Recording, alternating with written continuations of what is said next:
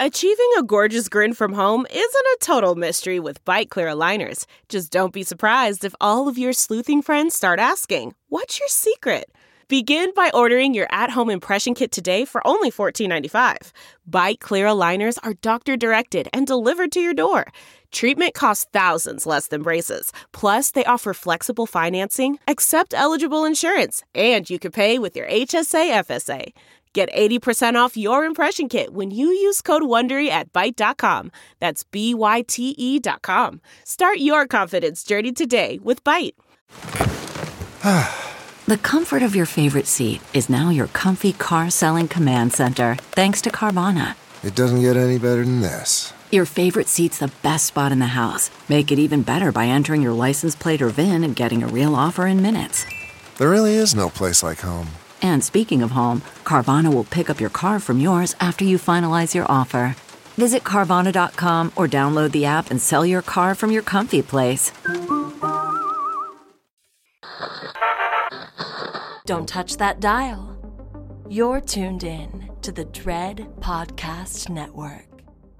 Welcome to Development Hell.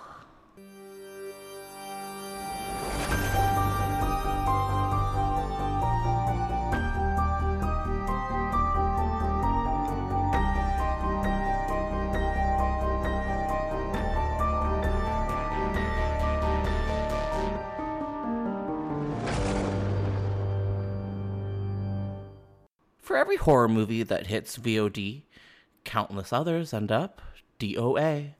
Development Hell is the podcast dedicated to unearthing these cursed horror productions. We're going to find out what went wrong, and then decide if these titles still stand a shot at the green light. I am your host, Josh Korngut. I am the managing editor of Dread Central. I am also a filmmaker in Toronto, Canada.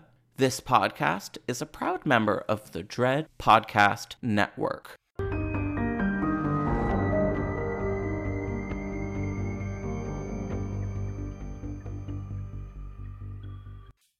Hi, everybody, and welcome back to a brand new episode of Development Hell.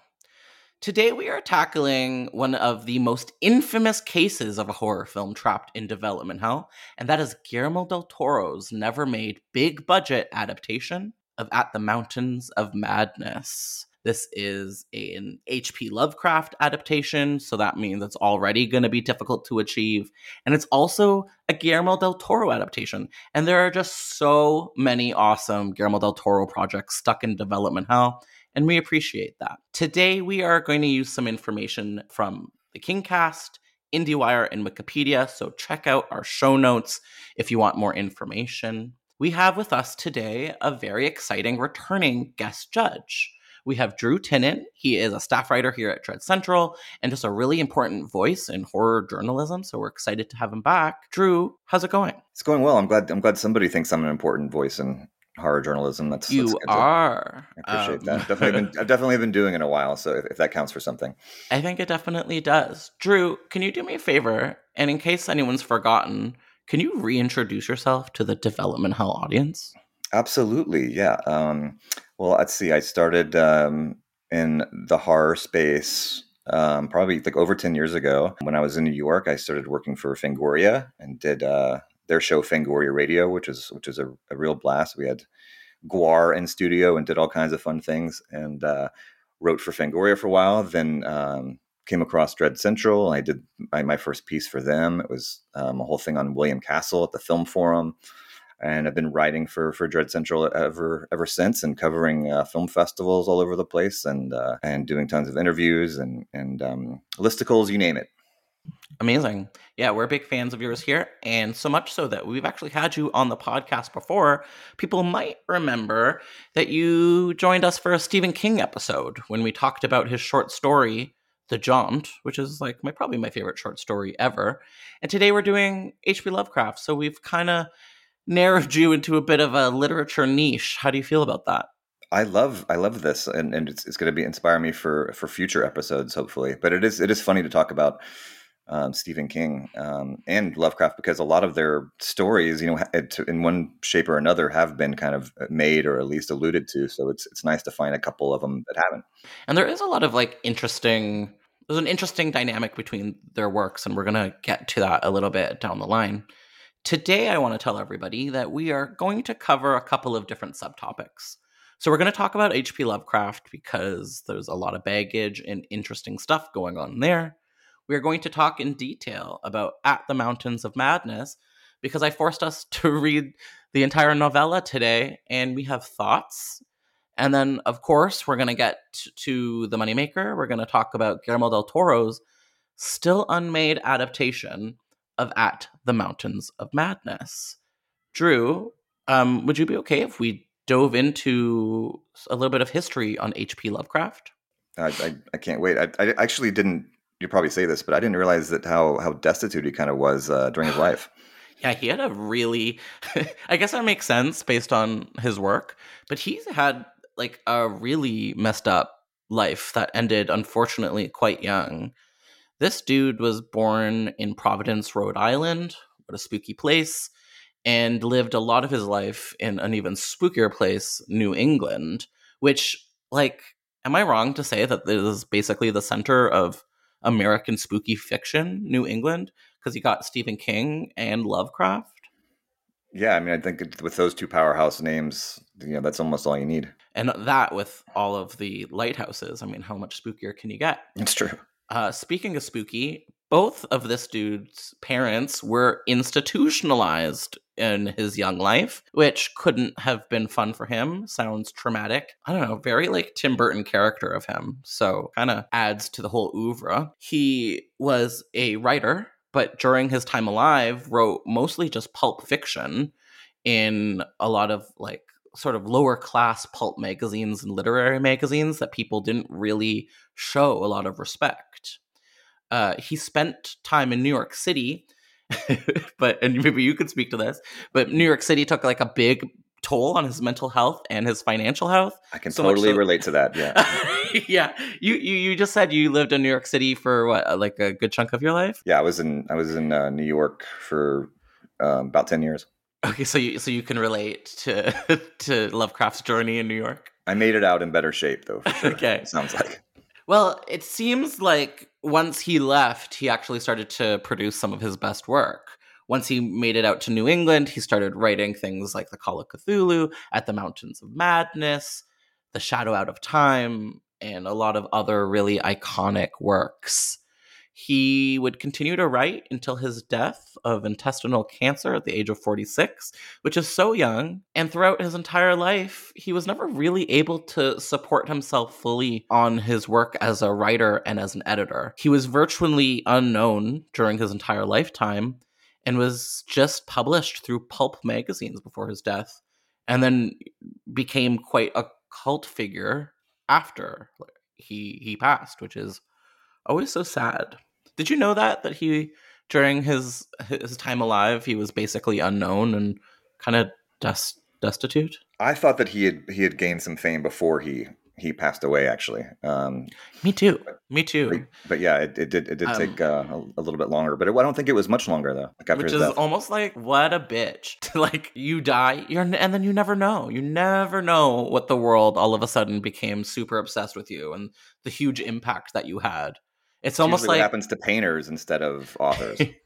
Yeah, and painters usually have that, tragic sensibilities. He's got it. I'm wondering, Drew, if you could maybe walk us through some of like the more well-known or important themes in H.P. Lovecraft's work. Yeah, I mean, I think the main thing that everybody knows is cosmic horror and the idea of cosmicism, which is a term that an ism that I don't really use very often, but it's the idea that argues that humanity is an insignificant part of the universe, and that we could all be killed and crushed and just obliterated at any moment. Do you agree with this? Is that something that you align with? It's starting to feel more true lately. Yeah. And I like, it's just like that we're just very fragile and delicate and, just hurtling through space. But the term, I wanted to talk about the term cosmic horror a little bit because I think it gets overused a lot. And it's hard to kind of pinpoint exactly what it means, but I think people kind of know it when they see it, which is ironic because a lot of the cosmic horror and Lovecraft stuff, you don't get to see anything. You just get to, there's very vague descriptions of creatures and the really darkest depths of, terror are in like the descriptions, and it's really about what you don't see. But I like the term vastness horror, which I think is like kind of coming around a little bit more, because I think that tends to show you that it's a term that I prefer, because it's not overused, and it's more about the fear of like the infinite than a fear of space. Mm-hmm. Yeah. Do you like that term? Do you like the term vastness horror over cosmic horror? I think I like both. I see them as I see how they are very similar, but I can also see them as maybe being slightly different things. And vastness horror is something that I think, even just by hearing the word, is something I can kind of relate to. I have like we did this episode on The Jaunt, and I feel like The Jaunt, Stephen King's short story, is like complete vastness horror, almost in like a literal way.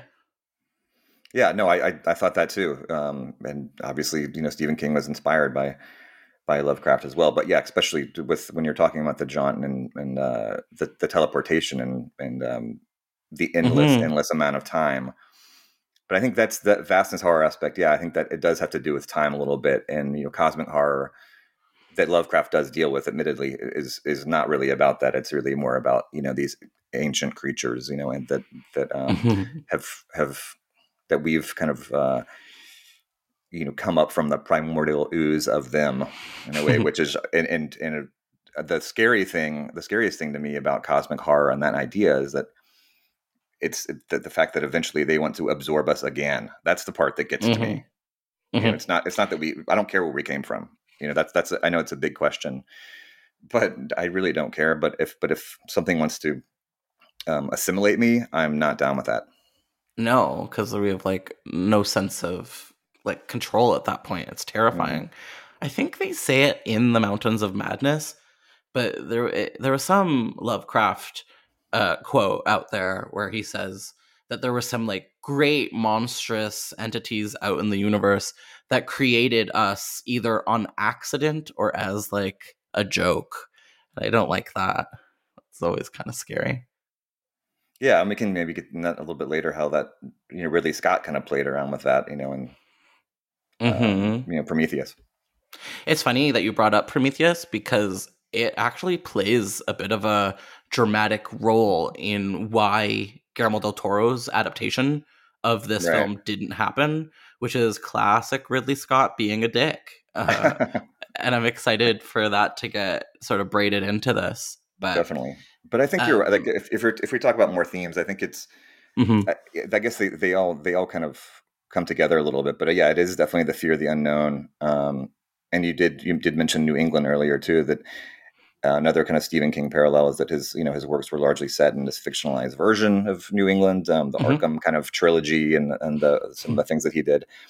And also that he believed that the West was in decline during his lifetime, which I didn't really realize that. So I thought that was an interesting kind of idea that I think he kind of, I don't know if that's in his in the Mountains of Madness specifically, but I think in his writings and in his notes and talking about the work, I think that came out a little bit more. Yeah, definitely. And there's some stuff in the Mountains of Madness where we learn about the ancient beings and how their civilization kind of did crumble eventually, and some of them retreated to the sea. There's some interesting stuff in there about downfalls in a way, but pretty vague. Yeah, it's kind of what happened. It's they don't really get into that mystery, I guess, as much, but they do find out that there was a lost civilization there that was kind of completely destroyed too. Mm-hmm.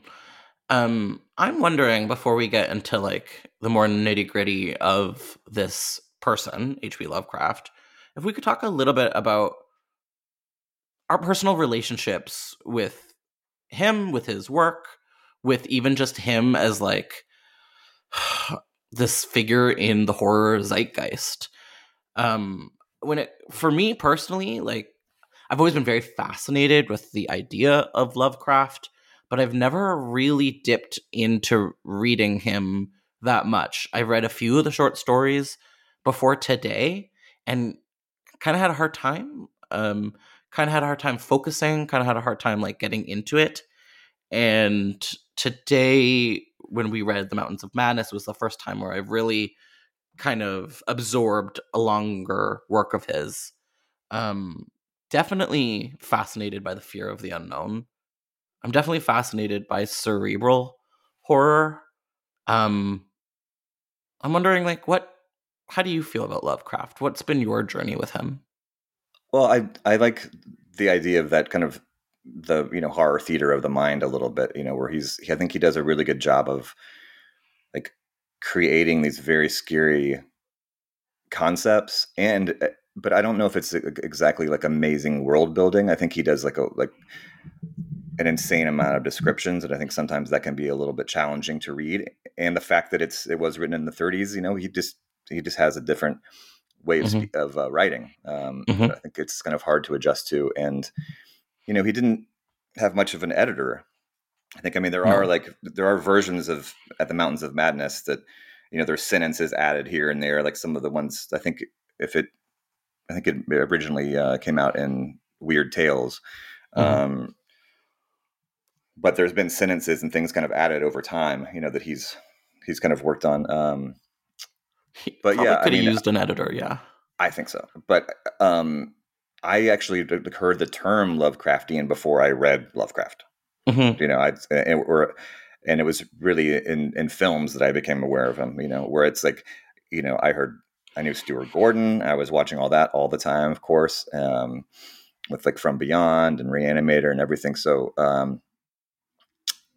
that's when I really started hearing the term Lovecraftian, and then the term cosmic horror comes later, and then the man H.P. Lovecraft, I think I've heard more about recently too, just because of some of his views and him kind of possibly being, or definitely being racist at some point, and then maybe changing his views later on. But that's one thing that's interesting about trying to make his work or into a film, and getting other filmmakers that can take these ideas and, they don't have to talk about the man or some of those ideas that maybe are embedded in his stories. Definitely. I feel like he is this infamous figure that we hear a lot about as like young horror fans. And I think some of the information is good and some of it is a little sensationalized.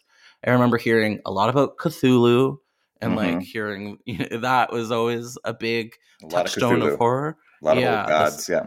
And like the idea of a scary monster that's so grand and so vast and so unknowable that if you look at it, you just go completely insane, which that's beautiful. Like, what a great, what a great idea. Yeah, you're right. It is beautiful. It really is. It's not, it's frightening, but that's kind of why it's beautiful. Yeah. And like the idea of these giant monsters in outer space that like are just so indifferent to our puny, like terrible existences. That's always kind of spooky. I remember hearing as a kid that like the big themes in Lovecraft were like fish and vaginas. And I was like, whoa, really?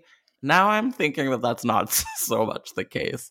I don't think like the fear of women or the fear of like the woman's body, maybe it is in other works. I don't know. But that was always something I remember hearing, that it was like he had a bad relationship with his mom, and now there's like all this weird vaginal themes in his works. That's interesting because like I kind of was aware of that too, but it was also around the time that Alien came out, and it was H.R. Geiger who was definitely obsessed with vaginas. yeah. In his work. So you start seeing that in Alien, which is an obviously big. It takes a lot from Lovecraft, but and then speaking of Del Toro, I mean, he's got that amazing full scale, wax figure or whatever it is at a Bleak House at his home. That's like H.P. Lovecraft at a desk writing, I believe. Oh, I was wondering if you'd ever seen the Guillermo del Toro art exhibit at Home with Monsters. I know they toured a bunch of different cities with it. I didn't get to see it, unfortunately, but I definitely picked up Cabinet of Curiosities, his book that came out by Matt Zoller Seitz, that came out a few years back. So that's got a big section on Bleak House, if I recall. Yes, definitely. And there's like, so you get to like walk through like some, I believe, Bleak House reconstructions. And my favorite room is, and I think it is a room in his house, where it's this beautiful, like super gothic Victorian office, like writing office, but all of the windows are false installations of thunderstorms. So it's this like this like big gothic Victorian library where it's always like a dark thunderstorm outside. Right. And I think is that supposed to be his rain room? Yes, the rain room. Yes. Yeah, because like, I remember being at South by and Guillermo del Toro was interviewing Ryan Gosling, and I was covering that for another site. But I was just really surprised when Ryan Gosling talked about the rain room, and I think at that point I'd never heard about it before, so I thought it was pretty incredible. That's cool. We covered the never made Guillermo del Toro Haunted Mansion movie on this podcast at one point. And I think, yeah, he was supposed to star in it. He was supposed to star Ryan Gosling. That's I really right. wish I could have seen that.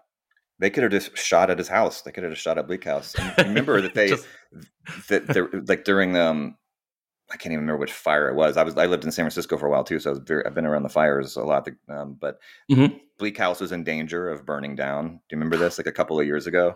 No. And every horror fan on Twitter was concerned just in general for all the acreage that was going on, but they were specifically concerned about Del Toro's house, and he kept kind of updating fans and saying that the fires were kind of licking the building a little bit, but luckily nothing was harmed. I didn't see that conversation. That sounds really high state. Is okay. Yeah, Lovecraft did not burn. God, I'd love to visit that house. I really relate to this man. I would really just love to become him at one point, and I could see it happening. So please pray for me. So Drew, would you be comfortable if I dig a little bit into why Lovecraft is such a problematic fave? No, I want to get into it. So I guess why is it important to discuss his well-documented racism? In my opinion, it's so that we get to talk about him. Because as maybe I haven't read that much Lovecraft in my life, I do consider myself to be really fascinated with him as a figure, really fascinated with his work, and ultimately, a fan. So I just want to be able to have conversations about him. But I do think it's important when we do that to be honest about his pretty terrible racism. And I think that's what we're about to jump into now. So I think it's well known that Lovecraft is or was a fairly racist individual and had left a lot of written racist remarks against people that were not white. And there has been some scholarly argument that these were just the common attitudes in America around that time, specifically in New England, which I find interesting. I'm not sure why New England would be more racist than other parts of the country. That's just something I have to accept, I suppose. But either way, everyone was racist. He was racist. It kind of doesn't make up for it. He was allegedly even semi-pro-Hitler in the early days of the Nazi Party. And again, this was not specific to Lovecraft. I think the majority of Americans were at least interested in what Hitler was having to say until he, started becoming more and more violent. And it is said that once H.P. Lovecraft got word that there was violence against Jews in Germany, that he completely changed his mind. But the fact that at any point he thought this guy had something to say, I think is a little indicative to what was going on in Lovecraft's head at the time. He showed sympathy to cultures that were not white, but that expressed interest in joining the Great Melting Pot. He is kind of famously married a Jewish woman, to which he unquote described as being well assimilated. When you say well assimilated like that, that just comes off she did an acceptable job of appearing white. So that's a dicey term. Oh, it's very dicey. It's terrifying. But it showed that he was okay with you if you're not white or not Christian, as long as you adapted to the white Christian lifestyle. which is kind of like the American melting pot system still to this day. So it's, as we were saying, very, very problematic. Although it is believed that as he grew older and as he traveled more, his views on ethnicity somewhat moderated. But as we said, he died really young. And so there wasn't really that much of a journey that he could have made. Like, it's unfortunate. He was like clearly just a very racist individual, and that was to some degree a product of his time. But what's so disappointing is that like he has all of this on record.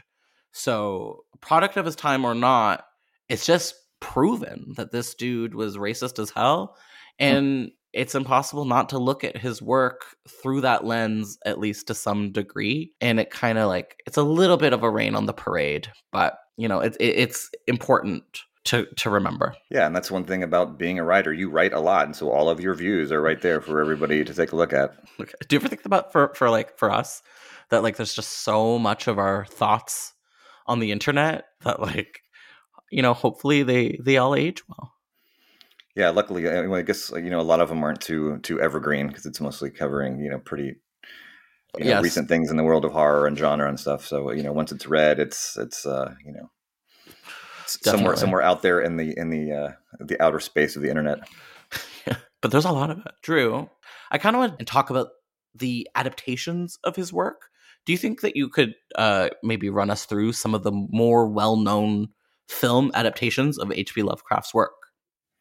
Yeah, definitely. I think there's like direct ones, and there's ones that are kind of, other filmmakers wanting to do Lovecraft and realizing a studio wouldn't let them, which sounds familiar. But and so they had to kind of throw these ideas into like more of a big budget kind of shell.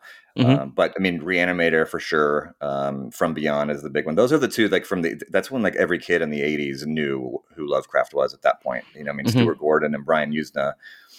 I mean, those are two classic films that don't look like anything else, and the people had never seen creatures like that, and it came at the kind of golden age of creature effects, I think. Yeah.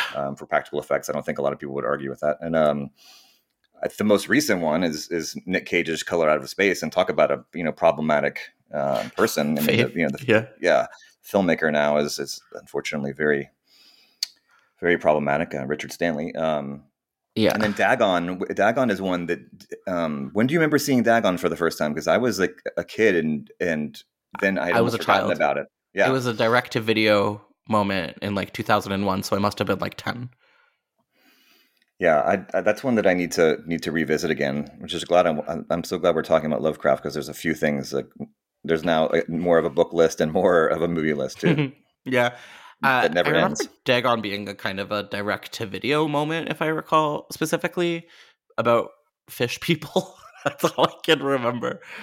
Yeah, there's the one that I liked a lot that seemed to be on a lot was Necronomicon. That was with David Warner. It was kind of an anthology and Brian Usna produced that too. So they used the Book of the Dead in that, and then of course they did. I was going to talk about this later with like some better. Just like some of our favorite stories, but the Dunwich Horror, that was I think the Dunwich Horror in 1970, that was like Dean Stockwell and Ed Begley and Sandra Dee, I think. Oh, really? That's interesting. I'd like to see some more major ones, but maybe there's a reason that we haven't been able to. Maybe it's just like unadaptable, and that's okay. And B, like maybe this isn't the right era to be adapting a mega racist. Like maybe it's just not exactly the right time. Well, that's what's nice about other filmmakers kind of going in and trying to tackle his work a little bit, like Lovecraft County, and Lovecraft Country. And then I think even Barbara Crampton herself she's been trying to get a Lovecraft project off the ground. That I don't think we can kind of reveal who the director maybe that she's talking to about it. But I think they're trying to get that going. So hopefully that'll happen because she's the perfect person to, produce, a Lovecraft adaptation. Interesting. Before we move on into talking At the Mountains of Madness, is there any other Lovecraft adaptations or even just works inspired by his stuff that you think we need to touch base on? I mean, I think you have to talk about the Thing and Alien a little bit, but I think people that are listening to this podcast, I think already know that. But Carpenter did kind of famously work in the Antarctica idea, and I mean, it goes straight into In the Mouth of Madness, of going and investigating kind of trying to find out what happened to another group or another civilization or something that happened, and then discovering the same horror that they discovered.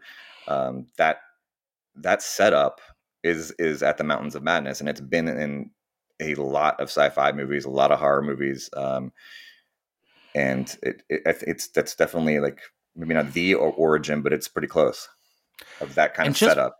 Yeah, and just before we jump into At the Mountains of Madness, the idea of Antarctica is just not something that ever particularly struck me as interesting.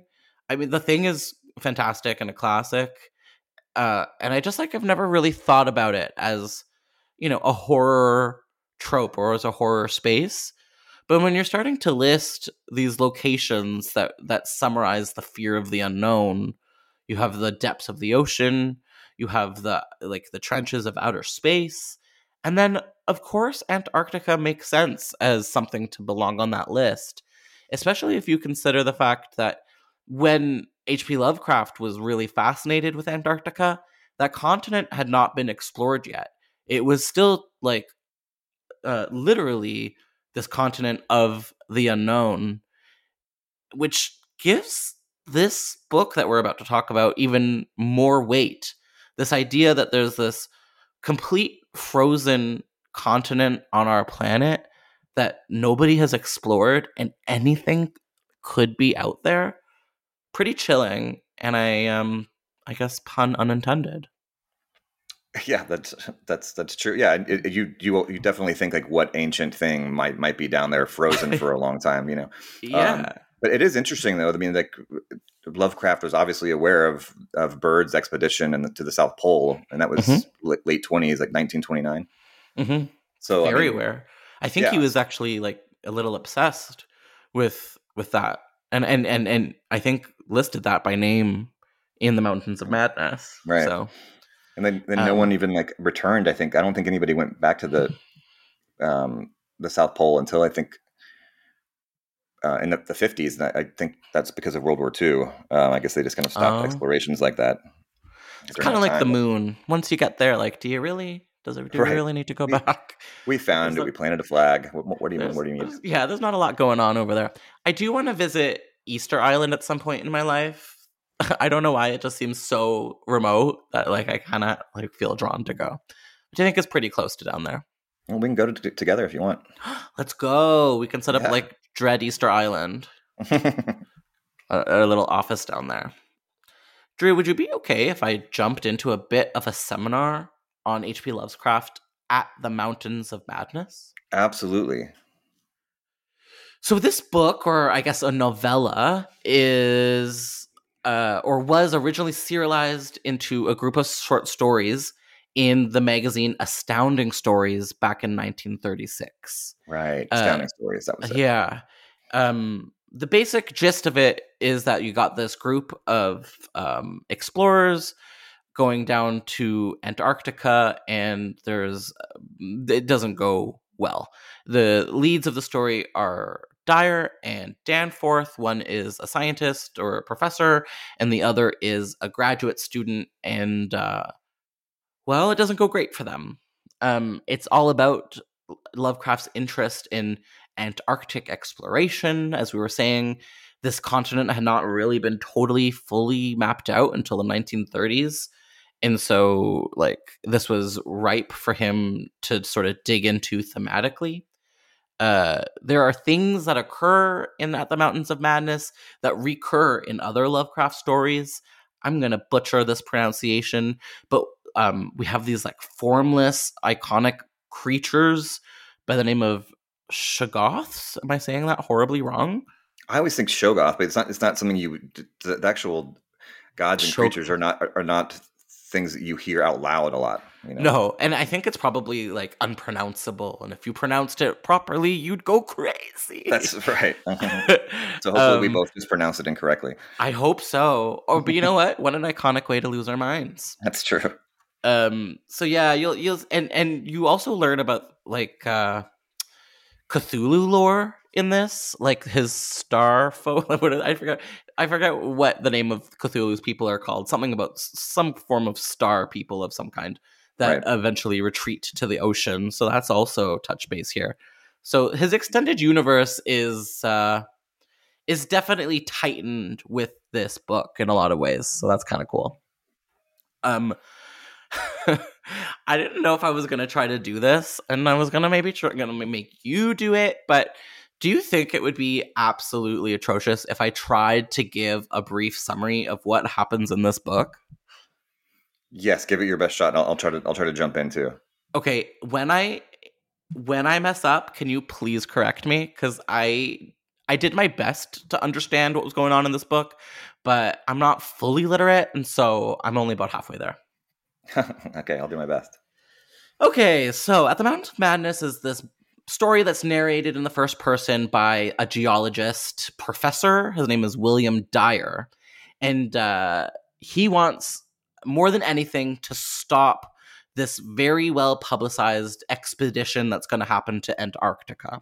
So the device or the narrative setup is Professor Dyer explains to this group of scholarly figures about this horrible thing that happened to him on a previous expedition to Antarctica, where he ran into some real spooky ancient ruins and this mountain range of like truly unknowable horrors and evils. And so he starts to explain the story, and basically he's going down to Antarctica with this like really big group of people. There's like, anyone that you would need on this expedition you've got, from graduate students to scientists to like whatever you need it, they're there. And so they're down there, and there's this point in their journey where a smaller group of professors sort of go off on their own and sort of explore and leave the main group behind. And when they do, they come across 14 prehistoric life forms that they cannot describe and are completely unidentifiable as plants or animals or some like unholy marriage of the two. And so there's 14 of these things, and they try to bring them back to the main camp. I believe 6 of them are intact, and a bunch of them seem obviously dead.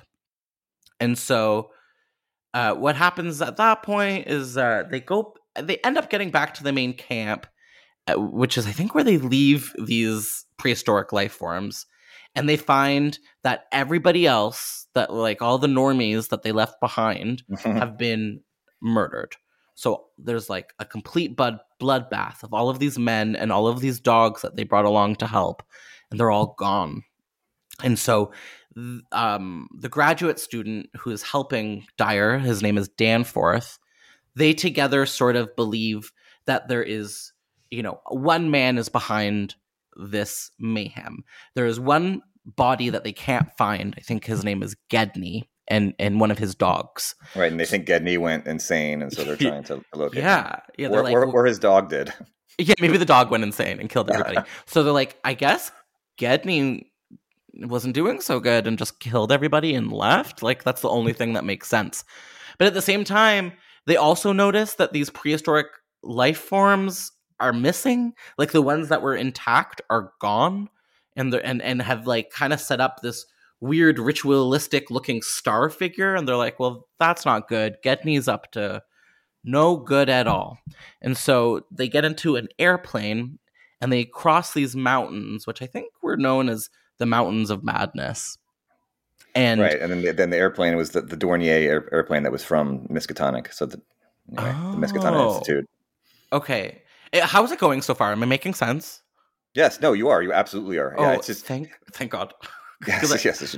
I wasn't 100% sure if I absorbed all this properly, but I definitely enjoyed the journey, and I think that's what matters. So yeah, Danforth and Dyer are flying on this airplane that you mentioned, and they find this abandoned, I guess this giant abandoned city, but it's totally unrelatable to like anything that they've ever seen in human architecture before. And they go and they explore it. And I don't understand why they're like, well, everybody's dead, let's just do some science. But they do. And they explore this city that's, I think, like really big and vast, but empty. And it's totally like retro futuristic. Like it looks like it could have only been designed by like aliens from the future, but with like big stones from the past, kind of is the vibe in my mind. And they're looking through it, and they're starting to like read all these hieroglyphs that they're coming across. And on a these lot of murals, a lot of hieroglyphs for sure. Yeah, and which is very convenient that this whole city is just like covered in murals and hieroglyphs. But Let they us give you the exposition. Yeah, and because it's like not that long of a book, so they kind of had to speed through it somehow. And they notice that a lot of what they're seeing on these hieroglyphs are like recognizable from the Necronomicon, including these lost people that they call the Elder Things. And so this is like one of the first monsters that we're learning about. And so as they learn more about these Elder Things, we learn that, you know, they had this big war with, unquote, the star spawn of Cthulhu and these other big monsters called the Migo. And shit went down with all of these scary monsters back in the day. And that's when they realized that the Elder Things are what they discovered. So when they discovered those like prehistoric, gross plant or animal things, those were Elder Things. And the ones that they uncovered that were intact came to life and killed everybody in their base camp for some reason or another. Yeah, I think the Elder Thing is almost, I think Del Toro, I don't know if he was the first person to say it, but they're almost like cucumbers. You know, that's almost what they look like, these like huge, bizarre, like, pulsating like cucumbers, you know, which doesn't sound that scary when you say that. Yeah. But it kind of does sound scary when you say that, because like you can just see like pods and pus and weird bullshit that my brain does not want to have to like piece together, which I think is kind of the whole point. And so... okay, so we've got Danforth and Dyer, and they're learning about these Elder Things, and they realize that they've, like, unearthed a bunch of them, and it killed all of their friends, and they decide to continue exploring further into the Mountains of Madness and this ancient city that is, like, really messed up and scary and, like, just not giving them good vibes whatsoever, not at all. And they keep going, and there's like even more mountains that are even bigger and scarier than the Mountains of Madness. And I think they learn about this unknowable evil that exists even deeper into the realms that the Elder Things were scared of, and that are just like the truly biggest bad that you could ever encounter. Stay clear of them. There's always a bigger fish. There's always, especially with H.P. Lovecraft. And so they find themselves, for some reason, maybe they're drawn psychically, who's to say, deeper into this like subterranean region that is continuously covered in these murals and these hieroglyphs, and they keep reading as they go along, and they find that all the Elder Things were killed in this terrible struggle. And yeah. So this is where the Oogie Boogie really happens. The Oogie Boogie. Yeah, this is where Oogie Boogie really shows himself. And they're deep into this like ice tunnel where they're learning all this stuff. First we learn about the scary Elder Things, and we're like, oh, those are the scary monsters. They're the bad ones. No. They are not. They're fluffy ponies in comparison to what we're about to meet. And this is where they meet what they identify, and we talked about it earlier, as the Shoggoths. Is that what we were calling them? Yes. And it is this ginormous, bubbling, pulsing black mass of goo that is sort of like unknowable in its horror. And I'm almost done, I swear. I think the whole you're doing fantastic. There's also the thing that the description too is also that they all have these kind of moving eyes that are happening constantly. Yes, they're also feeding off of these, like, this is where it's almost comical, and could maybe have been left out, but that when the Shoggoths are actually feeding on these like 6 foot tall penguins that they've blinded, I guess, so they're easier prey. And so they're kind of just using them, and they just kind of roll over them and kill them at will. Oh yeah, there's all of these giant 6 foot tall penguins with no eyeballs that are just like livestock, I guess, for the Shoggoths, and they're so sad. And I actually want one. Yeah, well, they're actually real. Like, giant penguins are real. I mean, there was like a 25 million year old penguin that was discovered in New Zealand, like in the 70s, that was over 4 feet tall. So not quite 6 feet, but I mean, oh my god, still might have been growing. I love him. I want a giant penguin. He can keep his eyeballs though. Next from Pixar. Yeah, giant penguins, no eyes. I think something we missed about the Shoggoths is that they were originally used as a tool to help these entities build this like giant city back before we had levers and pulleys and bullshit. Like, there were these entities that could take any shape, any form, any mind thought. They were just this like thing that could help you do stuff. But of course, because they were so powerful, they sort of found independence and like killed everybody else and kind of took control. And they sound really scary and gross. So I don't think you want to that their essence, right? Their that kind of primordial space ooze that they have is hinted that it's kind of the can be used to create us, even potentially. Yes, which is like gross. The idea that this like nasty space ooze is the whole reason that we exist in the first place. But it would make a lot of sense ultimately. We're all not stars. We're a Shoggoth. Yeah, Moby. So these two, Dire and Danforth, they're running away from this Shoggoth who's like oogie spooky eyeball tentacle green arms are chasing them, and they get into their little airplane and they escape. They get out of there, and which seems improbable. And they're flying away, and they're flying off in the distance. And for some reason, Danforth decides that he wants to like turn around and see what is waiting for them in the vast distance behind them. And I think what he sees, correct me if I'm wrong, is not the Shoggoth like becoming all big and scary, but what he ultimately sees is this unknowable evil that has been hinted at a number of times through the hieroglyphs on their journey. That this like ginormous, completely unknowable evil that once you see it, you completely lose your mind. And that is what happens to Danforth. He looks back and sees something that just immediately causes him to go insane. And that's kind of how this story ends. Yeah, and that's the thing that really sticks with you, right? I mean, and when you think of Lovecraft too, is like this unknowable thing that can drive men crazy, and that's frightening. Definitely.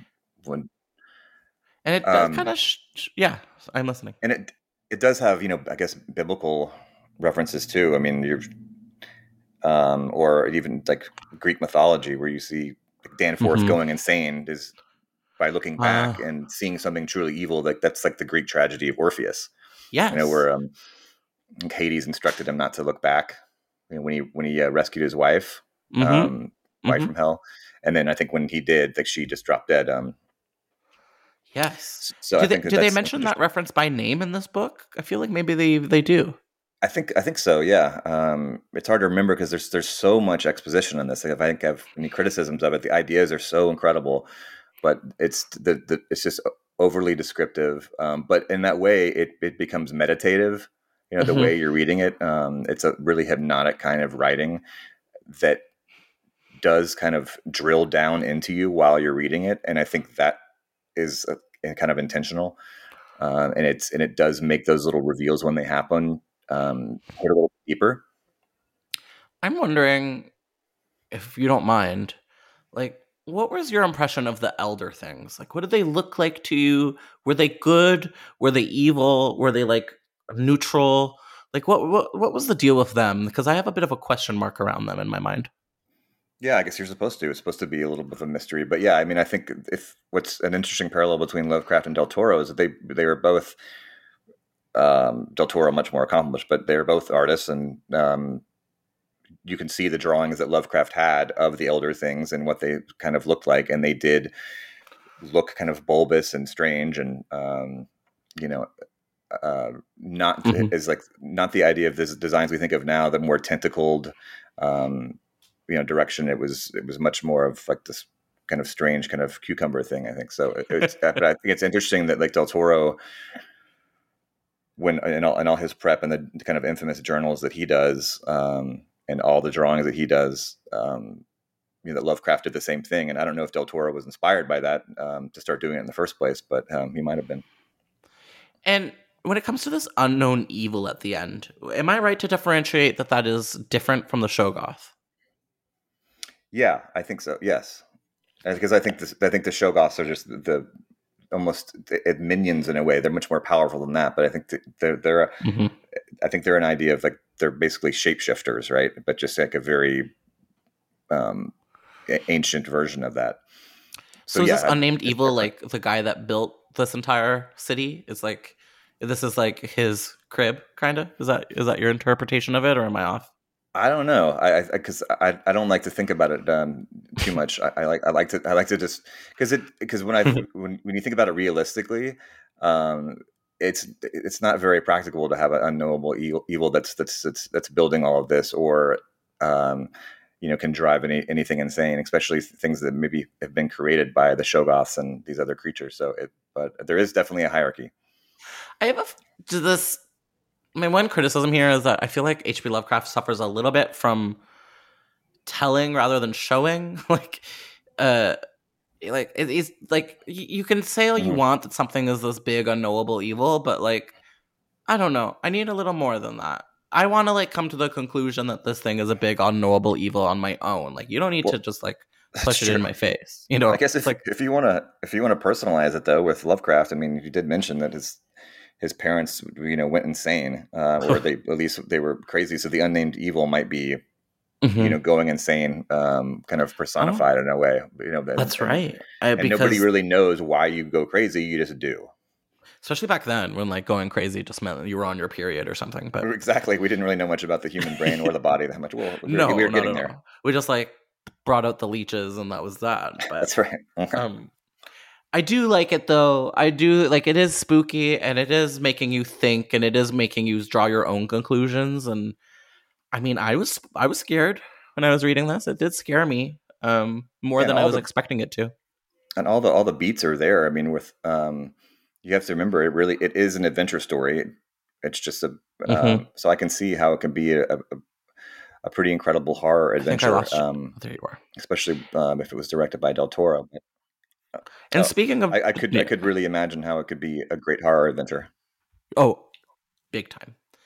Would you be ready for us to sort of dip into Del Toro's unmade adaptation? Definitely.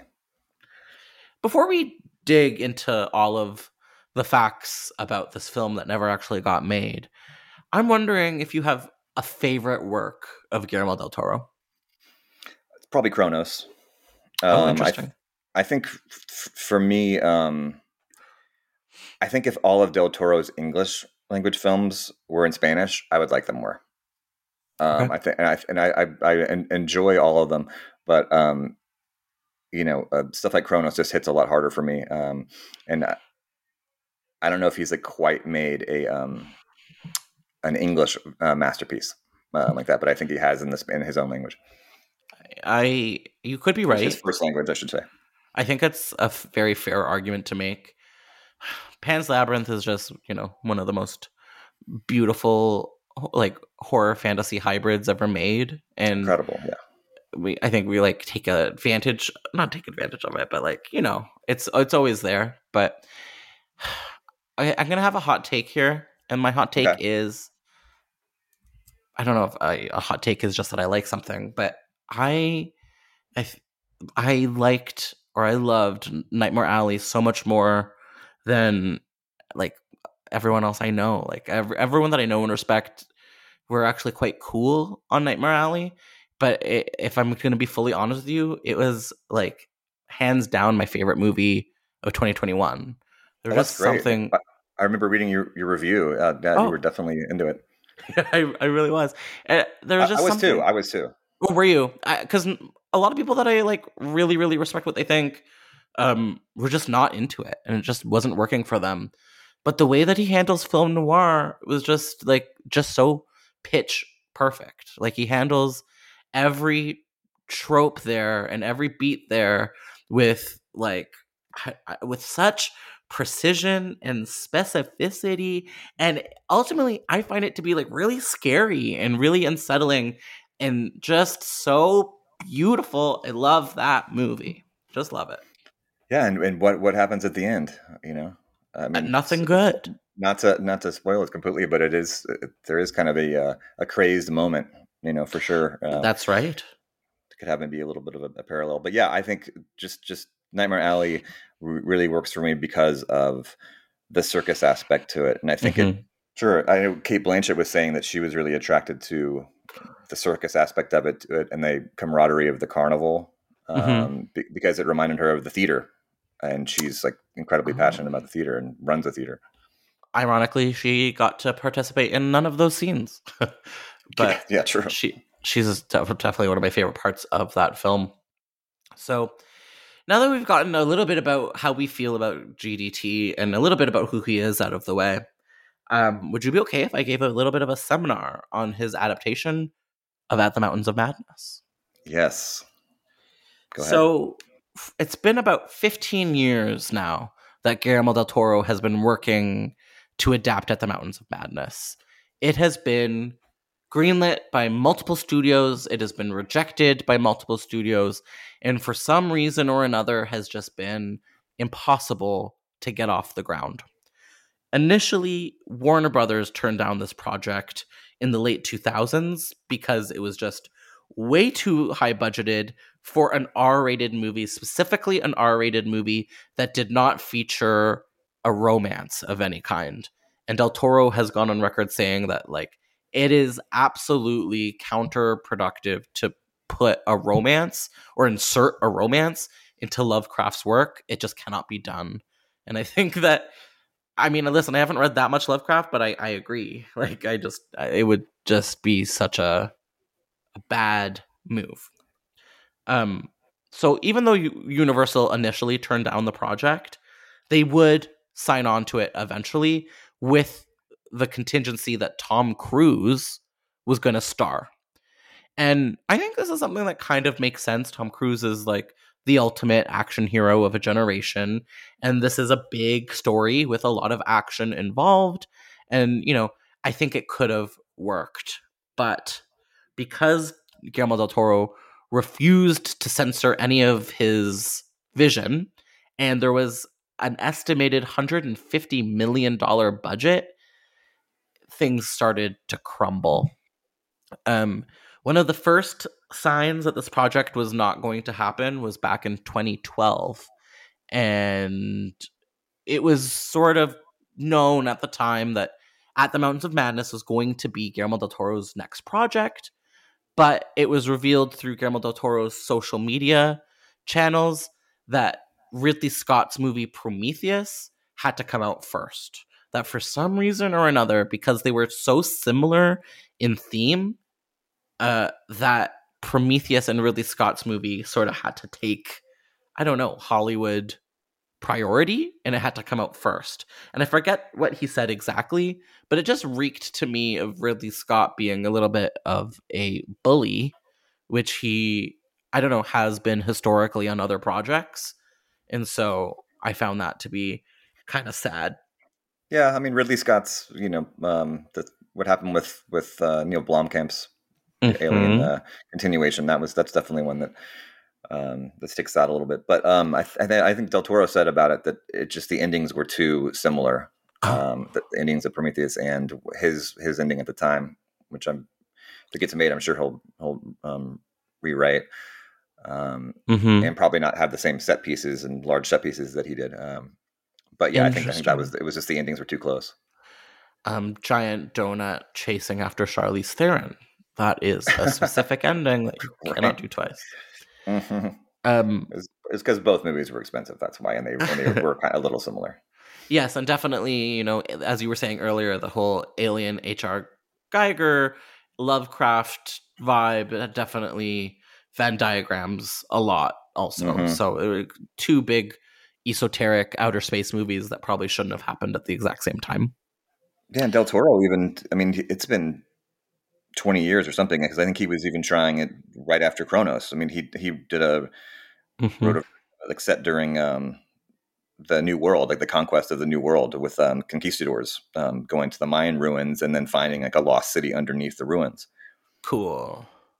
It's such a perfect project for Del Toro. The way just hearing that out loud is just like, ugh, I want to see this. Mm-hmm. Can I give you a quote from Del Toro that he delivered to IndieWire in 2020? Yeah.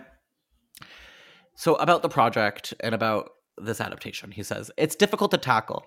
We had James Cameron as a co-producer with me, and we had Tom Cruise to star, and we thought we were going to get it made, and it didn't happen.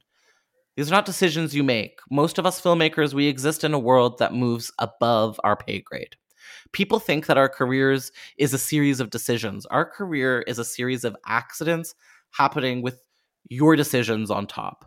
You don't decide to do one movie instead of another. Ugh, it breaks my heart. This poor it's man. a nice insight into the industry. It totally is. Mm-hmm. And it's true. Like, and he says it. Eventually he did get to make Hellboy and Hellboy 2 and incorporated some of the Lovecraftian themes, especially into the second one. And he was just like talking about how he's just grateful that that movie got made. And so, as sad as it is that all of his other films didn't, the ones that get made are sort of the ones that count. So Guillermo del Toro was featured on Fangoria's podcast, The KingCast, in 2021, where he gives some updates about the screenplay that he wrote and what direction the film might take if he was continuing it today. So he had to say, the thing with Mountains is the screenplay I co-wrote 15 years ago is not the screenplay that I would do now. I need to do a rewrite. Not only to scale it down somehow, but because back when I was trying to bridge the scale of it with elements that would make it go through the studio machinery. And I think what he's trying to say, or I think what he is saying here, is that at the time he had to make certain sacrifices to establish a big budget movie in Hollywood, sort of like I was mentioning earlier with maybe putting in a romance or just doing things to appease the shadowy overlords. But he continues. I could not imagine a romance. I could not imagine no, a romance. My God, me neither. But if it was made in 2012 with Tom Cruise, there would have been a romance in it if it had gotten produced. I just it would have happened. Yeah, you're right. But he goes on to say that I don't think I need to reconcile that anymore. I can go far more esoteric and weirder with a smaller version of it. Where I go back to some of the scenes that were left out, some of the big set pieces I designed, for example, I have no appetite for. Like, I've already done that giant set piece. I feel like going into a weirder direction. So I think what he's saying here is that, now, especially now where you can do a whole lot more with a whole lot less money, like, why not go Netflix and go medium or small budget and go as weird as you want? Yeah, no, I agree. It'll be interesting to see what happens. I know with the recent kind of shakeup at Netflix, but I think they'll be fine, and the deal's there. But I think it's a 3 or 4 picture thing that Del Toro has with Netflix. Yeah, he's done a lot with Netflix too, with all those like YA series that he's done, the animated ones. Is Pinocchio? Pinocchio's not going to be Netflix, is it? Yes, it is. The animated. It is okay. The animated version. Yep, okay. And then of course there's his new series, The Cabinet of Curiosities, which I will be watching every episode of for sure. And then I think he wants to do Monte Cristo. I think he wants to do Count of Monte Cristo. Oh, really? I didn't know. I forgot about that, or I didn't know. Yeah, I believe so. All of these are perfect for him. Yeah, have you seen the trailer yet for Cabinet of Curiosities? I haven't, no, but I'm going to watch it after we're done. That's great. Check I didn't even know the trailer. Check cool. it And out. I wonder, Tom Cruise in the afterword of the book Cabinets of Curiosities, he says that he still wants to do the movie. Oh, really? Yeah, and he's maybe a little closer in age now. I mean, I suppose he would play Dyer. And maybe if Dyer and Danforth, if they had a relationship, that could be interesting. Maybe make the ending a little bit more tragic. Who knows? Well, it's funny that you say that because I think in the same interview with the King cast, Guillermo del Toro says on Tom Cruise, I think the age has changed now. Tom is 15 years older, and I think that he'd prefer to go for younger, mostly unknown actors. So, but now that Tom Cruise has like officially retaken over the world with Top Gun, Right. like it could be the reason this gets made. Like it could be the green light that he needs. Yeah, he's even bigger. So yeah, it'll be interesting to see if that ever actually happens. I really hope it does, so we don't have to revisit this. Me too. The final quote, I believe, from the King cast that Guillermo del Toro shared was, "I know a few things will stay from the original screenplay. I know the ending we have is one of the most intriguing, weird, unsettling endings for me. That's about 4 horror set pieces that I love in the original script. So, it would be my hope. I certainly get a phone call every 6 months from Don Murphy going, 'Are we doing this or what? What are you doing next or what?' And I say, I have to take the time to rewrite it." So, pretty interesting. A lot of the times on this podcast, it's pretty clear that a movie isn't going to happen, but it just doesn't seem that way with Mountains of Madness. And so, Drew, I guess my first question for you is, are we ever going to see Guillermo del Toro at the Mountains of Madness? I don't know. It's possible. I mean, with the streamers, if it doesn't happen at Netflix, maybe it could happen somewhere else. I mean, if somebody wants to pull him away at some point. But because he's already pretty busy over there. But I'm sure. I think if it does happen, it would have to be another picture or the last one that he did of this deal. So that's still years down the line. He's such a brilliant art director. So yes, it's going to happen. Interesting. Is it even possible to adapt this properly? No, I think you have to change a lot of things about it. I mean, I think you can stay true to the descriptions, which I know Del Toro will, but he'll probably be incorporating a lot of things from Lovecraft and maybe just be kind of a super Lovecraft movie because I don't think there's gonna be a lot of Lovecraft fans out there that are gonna be getting their pitchforks out because it's not completely. No. I don't think so either. No. I think he kind of has carte blanche to do what he wants. And I guess my last major question for you is, how would we want to see this made? Do we want to see this as like a $150 million big budget epic at a studio? Do we want to see a small, weirder streamer television series? Like, what would be the perfect medium for this? I'd like to see it as a long feature, like a good 2.5 hour, 3 hour feature. I agree. And mid range, it doesn't need to be 150 million. But I mean, I'm not a producer, so I don't know what he needs to tell whatever story he's going to tell. But I think he should be able to get it. I mean, if the silver lining with some of these streamers is that they can make those kind of dream projects happen, like The Irishman, for example.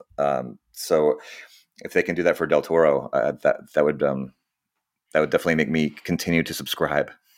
Me too, and I haven't let go yet, so keep me interested. Drew, where can you be found on the internet if you so wish to be found? At Dread Central, and you can find me on Twitter at Drew S. Tinnin. It's TINNIN. Okay, amazing. And we're gonna have to have you back for another weird literature episode at some point because we've got you niched. I know, I can't wait. I'm gonna start DMing you immediately. I am psyched.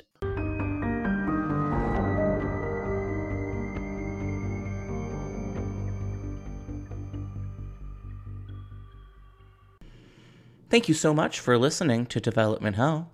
If you enjoy this podcast, then please do us a major favor of leaving us 5 stars and writing a positive review.